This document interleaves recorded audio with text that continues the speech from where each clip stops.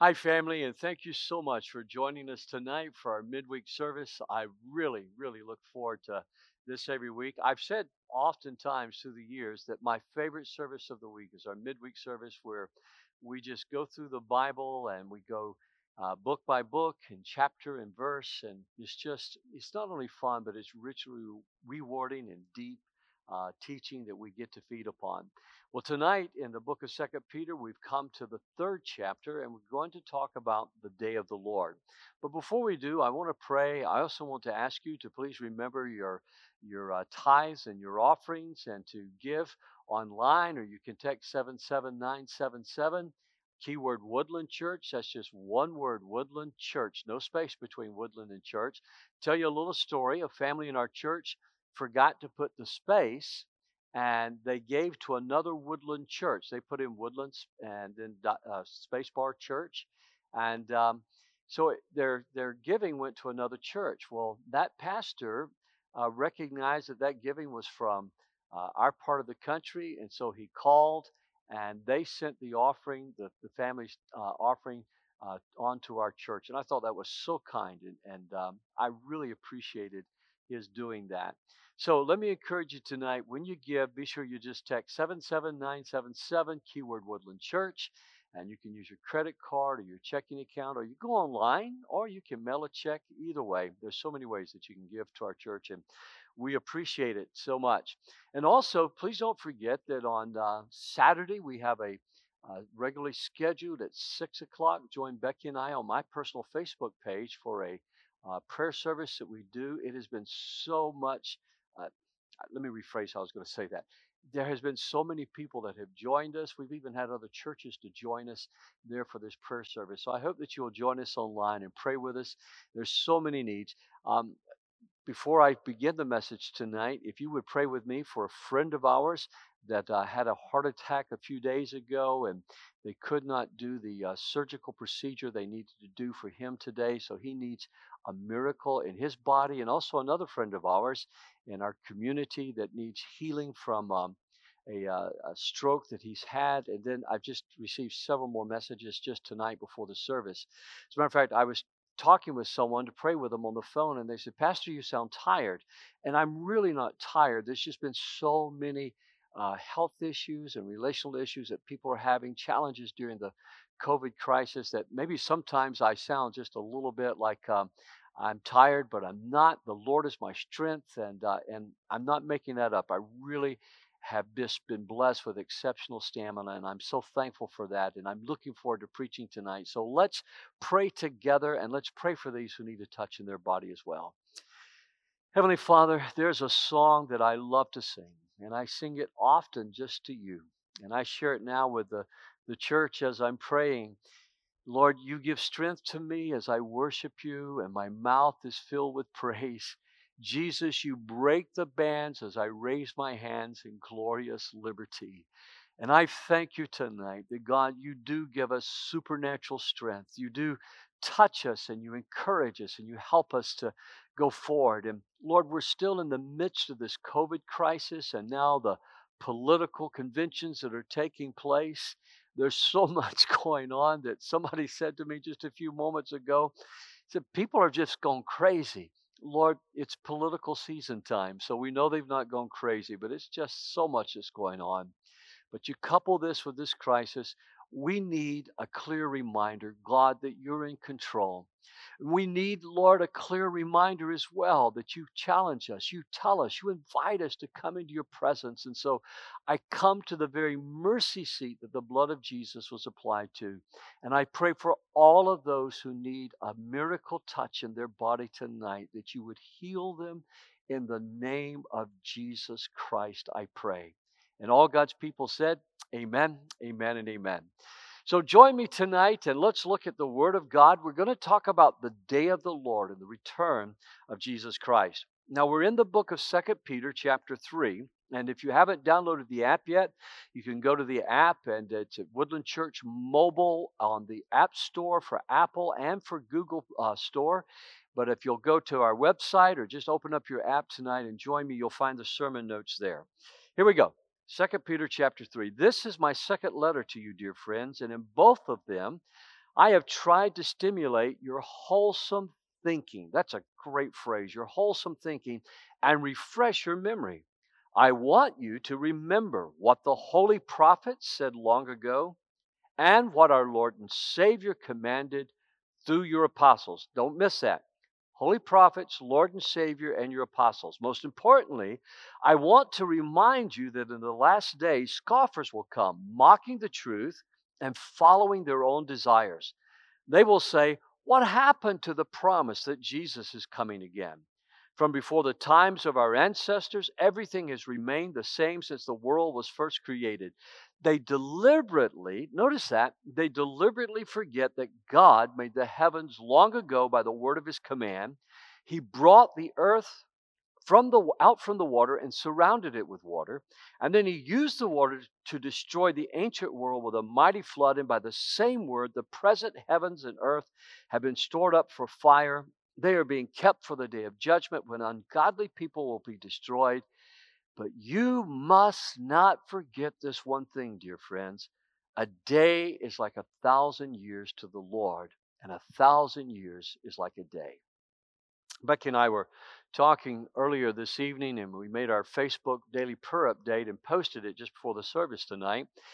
But how that we grew up in a climate where people were constantly talking about the return of Jesus Christ. I grew up in a church where the rapture was preached upon constantly, and we had preachers who came in and they had their large charts that would fill up the platform, and they would preach and teach the Bible from those charts. And Becky's father loved to study biblical prophecy, and I just recently did a funeral for a friend of mine, and he loved prophecy himself. As a matter of fact, I was going through his Bible, and I was noticing how many of the passages of Scripture that he had outlined about the return of the Lord.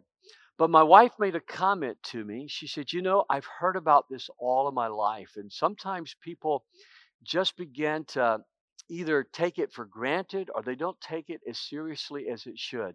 Well, there was nothing new because Peter's saying, I'm writing you for a second time. This is the second letter that I'm writing to you.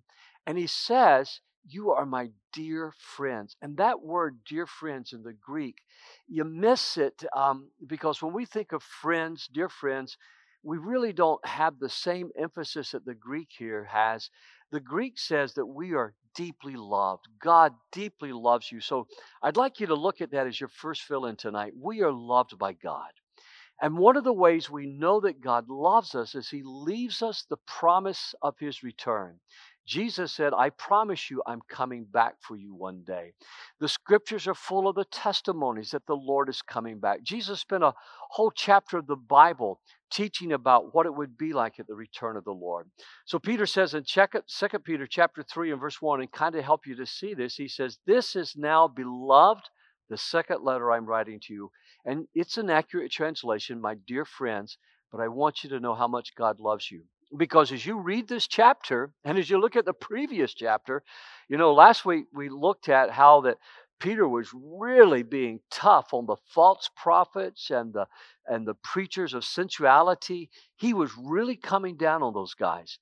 And so you might just feel like, oh, can I take any more? And it's like Peter brings us right back and he says, I'm writing to you to warn you about these kind of people who deliberately distort the word of God, because I want you to remember you are dearly beloved. You are deeply loved by God.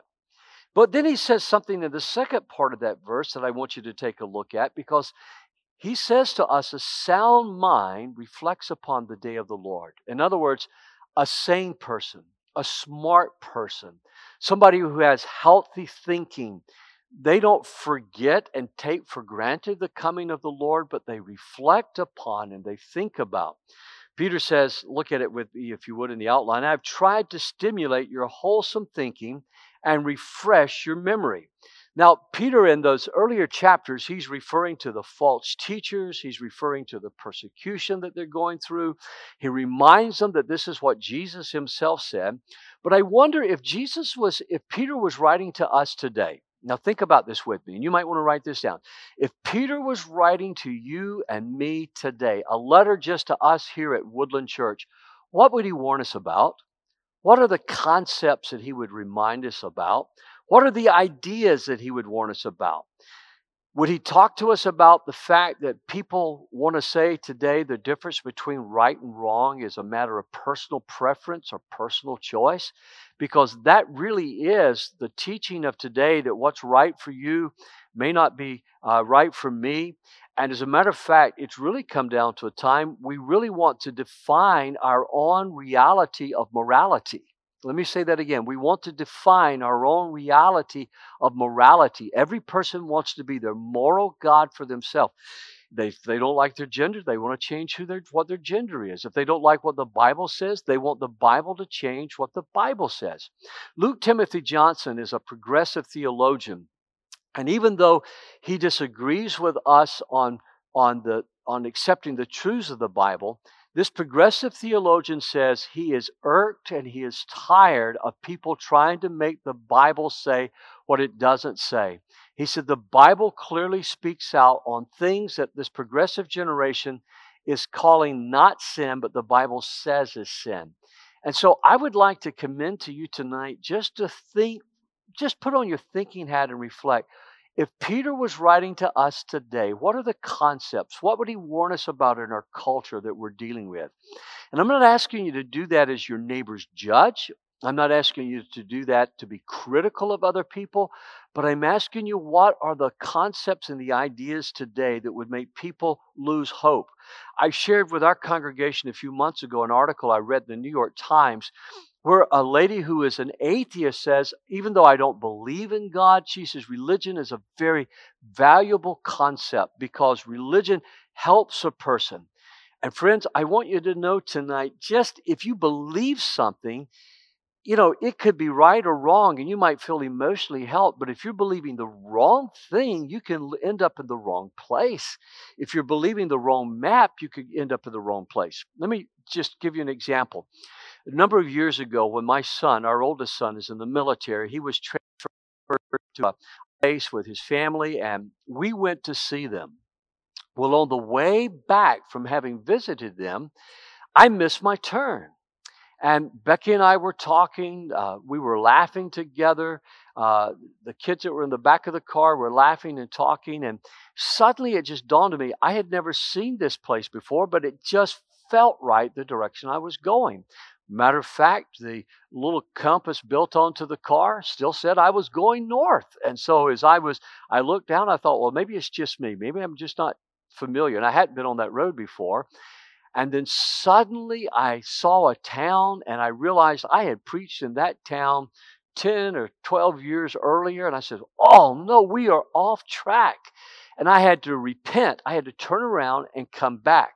Even though it felt like I was going in the right direction, and even though the compass said I was headed north, I was headed on a northern trajectory, that's a hard word to say, a northern trajectory that was taking me away from coming back to Michigan that I needed to be in. So let's be sure that tonight, when we think about the coming of the Lord, the concepts and the ideas that we're trying to be sold, that the Bible has changed, or the Bible maybe doesn't mean what it says that it means. The Bible is pretty clear. You can read the Bible and knows what it says. We believe that God is real. We believe that God has spoken in His Word. And we believe that wholesome thinking puts Christ at the center of it all. We sing a song here, and the name of that song is Jesus at the Center of It All. And I love that song. I sing it a lot of times in my devotions. One of my points in my Sunday morning message was about singing. But you see, a good actor knows that they can't be the center of it all. The director is the one that has to be the center if the play or the movie is going to be central. And so the director puts the actors where they need to be. The director takes the script and makes the script, and the stagehands and the camera people and prop people and everybody else is working together, including the actors. The director puts them in the place they want to be. The director is more or less the center of the play or the movie. And I hope that you will get that in your mind tonight, that when Jesus is the center of it all, today's religion wants to make me the center of it all. It wants to make you the center of it all. It's reason it's called the me generation. You remember ads like, it costs more, but I'm worth it. Friends, and I'm not certainly against you enjoying something, but I am telling you that the prevailing philosophy of this world today is humanism, and it's to put people at the center of it all. If we are at the center of it all, it's going to fail. Let's keep Christ at the center of it all, because wholesome thinking submits to God's plans. It's why John the Baptist said about Jesus. Now listen, this is important before I read this verse. John the Baptist didn't quite understand how Jesus was doing his ministry. John the Baptist was put into prison. John the Baptist would suffer for his faith. But John the Baptist said about Jesus, even though he expected Jesus to bring the kingdom in right away, John the Baptist said about Jesus, he must become greater and greater, and I must become less and less. That's how John lived his life. There were people that were saying, boy, if Jesus' ministry begins to rise, then you're going to become less significant and less an important player. You know, that doesn't matter to us in the kingdom of heaven. I rejoice when my brothers rejoice. I weep when my brothers and sisters are suffering. In the kingdom of God, we want Jesus to be the center of it all. So if I'm not the key player, let's let the director put the key player in place. And let's remember, God is at the center of it all. Number 3 that I want you to see from this chapter tonight is that scoffers have always been with us, and they intentionally reject the knowledge of God. And that's important. I use that word, I want you to just write that word in your outline tonight. They intentionally reject the knowledge of God. Paul says they try to suppress the knowledge of God in his epistles. He says that they do that because they don't want to believe in a God. They don't want to believe that God is in control. And I can't tell you how many philosophers, I can't tell you how many times a student has sent to me a class lecture or something where a professor says, I don't want to believe in God. I choose not to believe in God. And history is full of people who have written because they just don't want to believe in God. Because if there is a God, now listen, we have responsibility to Him. If there is a God that is in control of this world, then the governments have responsibility to Him. And it doesn't matter if it's China or Russia or the United States, every single nation, every single human being will have to give an accounting of their life to God. Now, for those of us who've put our faith in Jesus Christ and trusted Him to forgive us of our sins, we look forward to that day. But for those who have not put their faith in Christ, then there's this desire to scoff and say it's been thousands of years. Look at this verse with me. Most importantly, now circle that in your outline. Most importantly, I want to remind you that in the last days, scoffers will come. And how will they come? They will come mocking the truth and following their own desires. In other words, they put themselves at the center of the stage. They put themselves at the center of it all. And the reason they mock is because they don't want there to be a director. They will say, what happened to the promise that Jesus is coming again? You believe that? From before the times of our ancestors, everything has remained the same since the world first was created. Now look at this next sentence. They deliberately, circle that word, they deliberately or intentionally forgot that God made the heavens long ago by the word of His command, and He brought the earth out of the water and surrounded it with water. People know that this whole universe that we live in is not some cosmic accident. It's too ordered. It's too sublime. There's so much going on here. Our sun is at the right position. The earth is at the right axis. The rest of the planets are in the right place. We have the right atmosphere. I could go on. That's not the point of this message tonight. But God created, and universally in every culture that I'm aware of, there's a flood story where God destroyed the known world with the flood. So my friends, hear me tonight. There is an intentional desire. And they say, it's remained the same. The fact that 2,000 years have elapsed since Jesus went back to heaven and we await His return, it doesn't mean that we're further from the return. We're closer to the return of the Lord.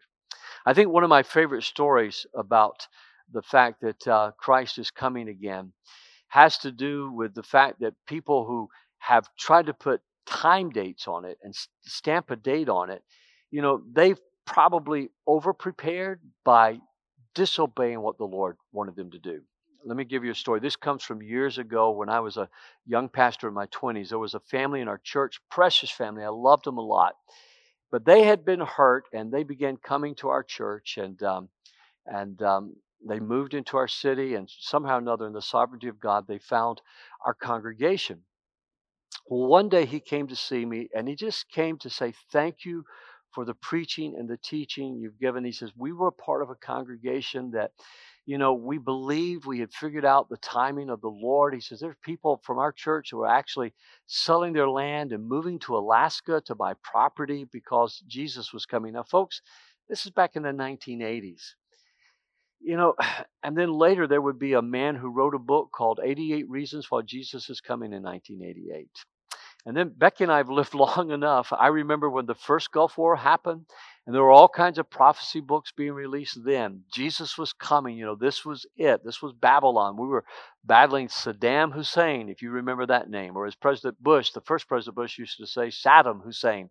We were battling him, and they were saying the coming of the Lord. And inside, I just kind of hurt every time I would see this happen, because people get their hopes built up, and then Jesus doesn't come, and they begin to doubt it. The scripture is really clear. We don't know the time nor the date. And even though there's a prophecy writer that I really respect, he's in heaven now, he would push this sometime. He'd say, we may not know the date, but we can set limits. We cannot set limits on God's timetable. So let me just tell you that we can't set limits on God's timetable. And though he wrote a lot that was good, I think he would sometimes build up false expectations because people thought we could put limits. But this thought crossed my mind, and I want to share it with you tonight. For those of you that came to know Jesus maybe in 1988, or maybe you came to know Jesus during the during the first Gulf War, let me tell you something. What would your life be like if you hadn't given your life to Jesus in 1988? And where would you be today if you hadn't given your life to Jesus in the early 1990s? You see, I'm sorry that maybe somebody misled you about the timing of the Lord, but I want you to know the greatest decision you'll ever make in your life is to give your heart to Jesus.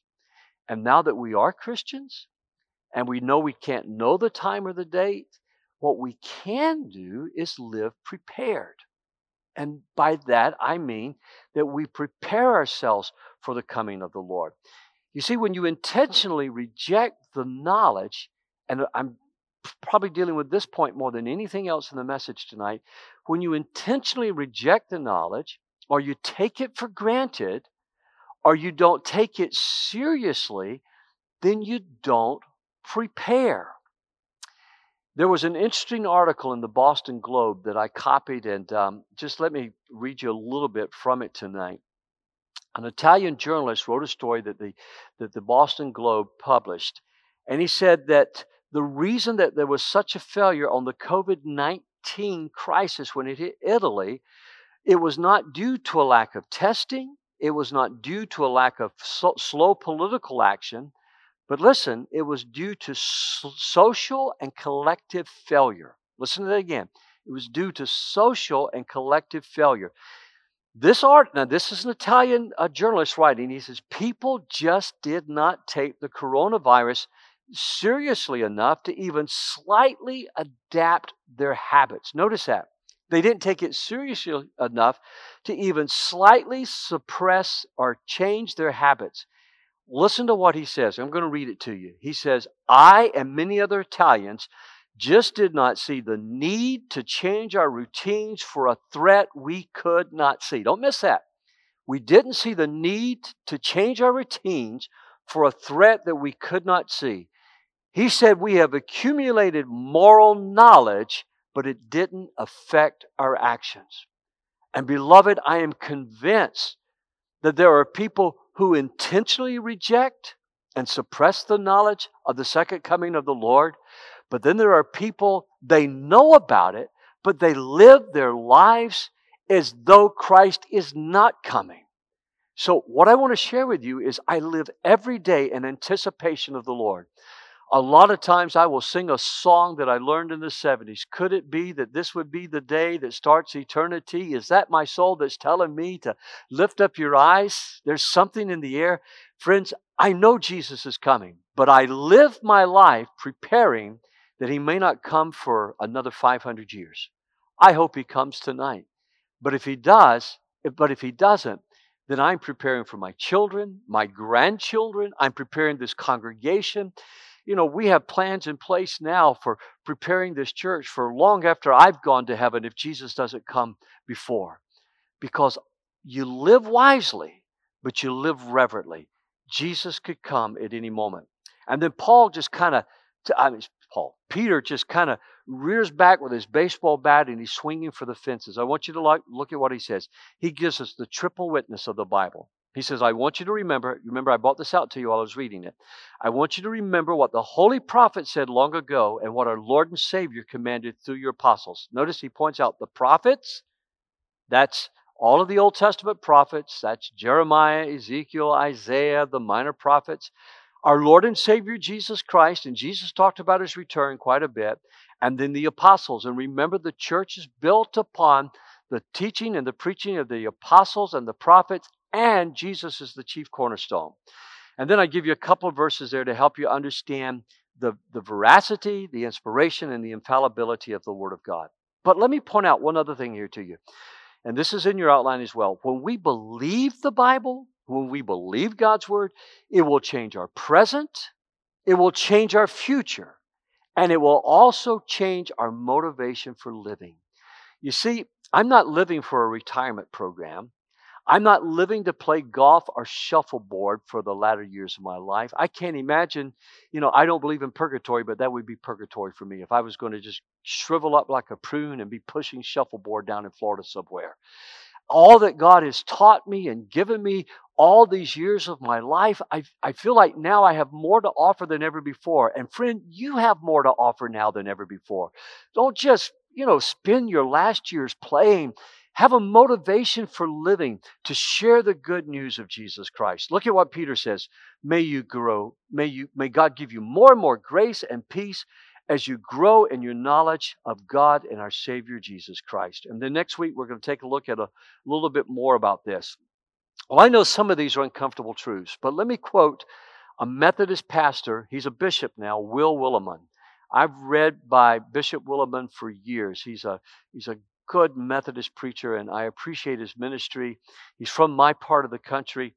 But he was talking about how early in his ministry, when he was serving a church in Georgia, that he went to a funeral in another church, and he said he was just agitated by the way the pastor preached the funeral. He said he preached a salvation message during the funeral, and during the message he not only preached, but he pounded on the pulpit. And then let me read it. He said that preacher said it's too late for Joe. He might have wanted to have his life together. He might have wanted to spend more time with his family. He might have wanted to do that, but he's dead now. It's too late for him, but it's not too late for you. There's still time for you. You can decide. If you're still alive, it's not too late for you. Today is the day of decision. And then Bishop Willimon goes on to tell about how that preacher said that there was a funeral, that a Greyhound bus lost control and hit a car in the funeral procession and killed them, and said, there's no promise of tomorrow. He says, you could meet Jesus before this day is over. Well, Willimon got in the car with his wife, and he was pounding his steering wheel, saying that was so manipulative. It was so emotional. It was so wrong of him to do it. And his wife looked at him and said to him, I've never heard anything like it. It was insensitive, but worst of all, it was also true. And that arrested him. And friends, I want you to know tonight, sometimes the preaching and the teaching of the second coming of Christ and what's going to happen, it may sound insensitive to a culture that wants us to be at the center of all. But friends, the Word of God is true, and I hope that we'll pay attention. Well, in closing tonight, would you just remember this? God's perspective on time is different than ours. God's perspective is totally different than ours. You must not forget this one thing, dear friends. A day is like 1,000 years to the Lord, and 1,000 years is like a day. One of my favorite stories about this verse of scripture is an economist that when he read this, he went to the Lord in prayer and he says, Lord, is it true that 1,000 years is like a day to you? And the Lord said to him, yes. He says, well, then, if it's true that 1,000 years is like a day to you, then it must be a day must be like a minute. And he goes, yeah. He says, a minute would be more like a day. 1,000 years would be more like a day. He goes, well, Lord, then $1 million must be like one penny to you. And the economist said, the Lord said to him, yes. And so the economist says, would you give me one of those pennies? And the Lord says, all right, just wait a minute. You don't even have to wait a full day. Just wait a minute. You see, we have this perspective on God's time that is so different. I've referred you to several books tonight that talked about the coming of the Lord in people setting times. Let me close with these words from Billy Graham. It's in your outline. Not only does the Old Testament tell us to expect the second coming of Christ, not only is the New Testament filled with the promise of it, but if we would study the historic documents of our major denominations, we would find that our founders all believed and accepted it. The most thrilling, glorious truth in all the world is the second coming of Jesus Christ. It is the sure promise of the future. Friends, Jesus is coming. So let me ask you a question. Does that make you glad? Does that thrill your heart? Or does it cause you angst?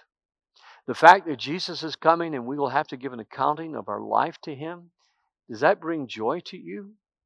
Last night, I had a family call me, and they were brokenhearted because of a lost friend of theirs, a lost family member of theirs, called them and just went off and just defied God and said to them, if God doesn't like the way I'm living, then I don't want anything to do with God. When I die, I'm going to tell Him to His face. Well, after I hung up the phone and prayed with them, I thought walking up, there will come a time in eternity, if that person doesn't repent, that is going to come back to haunt them. But for my friend, I said to them, does not the coming of the Lord spark joy in your heart? And they said, oh, yes, Pastor. The thought that Jesus is coming again. The thought that Jesus is going to come and set all the world to right. The thought that when Jesus comes, that not only will there be no more sickness and death and dying, there'll be no war or pain. Yes, it thrills me. You see the difference? For the person that wants to be at the center of it all, they shake their finger at God and say, I don't like you. But the person who loves the Lord and loves His appearing, they look forward to the second coming of Christ with great joy and anticipation. Where does this question find you? Next week, we're going to look at the rest of this chapter because Peter has a lot more to say about the coming of the Lord to us. Join me in prayer tonight. Father, it's because I believe this that I have to share the good news of Jesus Christ. It's because I believe that you're coming again that, Lord, I have to be a participant in not only in the ministry of our church and our community, but in world missions, Lord, because lost people around the world need to know this message. Father, it's because I believe this that I pray for our government and for our leaders, Lord, that they will humble themselves before the mighty hand of the Lord. It's because I believe this that I pray that your glory and honor, Lord, would cover this earth, that the knowledge of the Lord would cover this planet, Lord, the way the waters cover the sea. Lord, it's because I believe this that I look forward to waking up again tomorrow morning, if you should tarry, so that I have one more chance to share the good news of Jesus Christ. And so now I pray for my Christian friends who are watching tonight, that God, you would stir in us not only a thrill of joy and anticipation, but a soberness about the coming of the Lord. What are we doing, God, to reach our family? How are we praying for our children and our grandchildren? How are we working in our community to be salt and light to our community and our neighborhood? And Father, I also come to you tonight and I pray as well for my lost friends. I pray even this very evening that you would begin to confront them. Do they want to be center stage, or do they want you to be center stage? God, open their eyes, rip away from their eyes the scales that the enemy has blinded them with, so that they come to faith in you. And that, like Billy Graham, like myself tonight, that the teaching and the preaching of the second coming of Jesus Christ, that, Lord, it begins to thrill us and make us joy. For it's in your name I pray. Amen. Amen. Well, thank you so much for joining me tonight. You know, in times past, I've recommended a lot of resources about, the second coming of the Lord here at Woodland. And if you'd like to know some resources that you could read along with your Bible along this subject, I'd be happy to share them with you. All you got to do is email us here at office@woodland.church. And please don't forget to join us online for our prayer service Saturday at 6 o'clock. Just come to my Facebook page, and Becky and I will be leading an hour-long intercessory prayer service. And also, please remember your tithes and your offerings. We're so thankful for your generous giving during this time. The Lord bless you, the Lord keep you, and remember, Jesus is coming soon.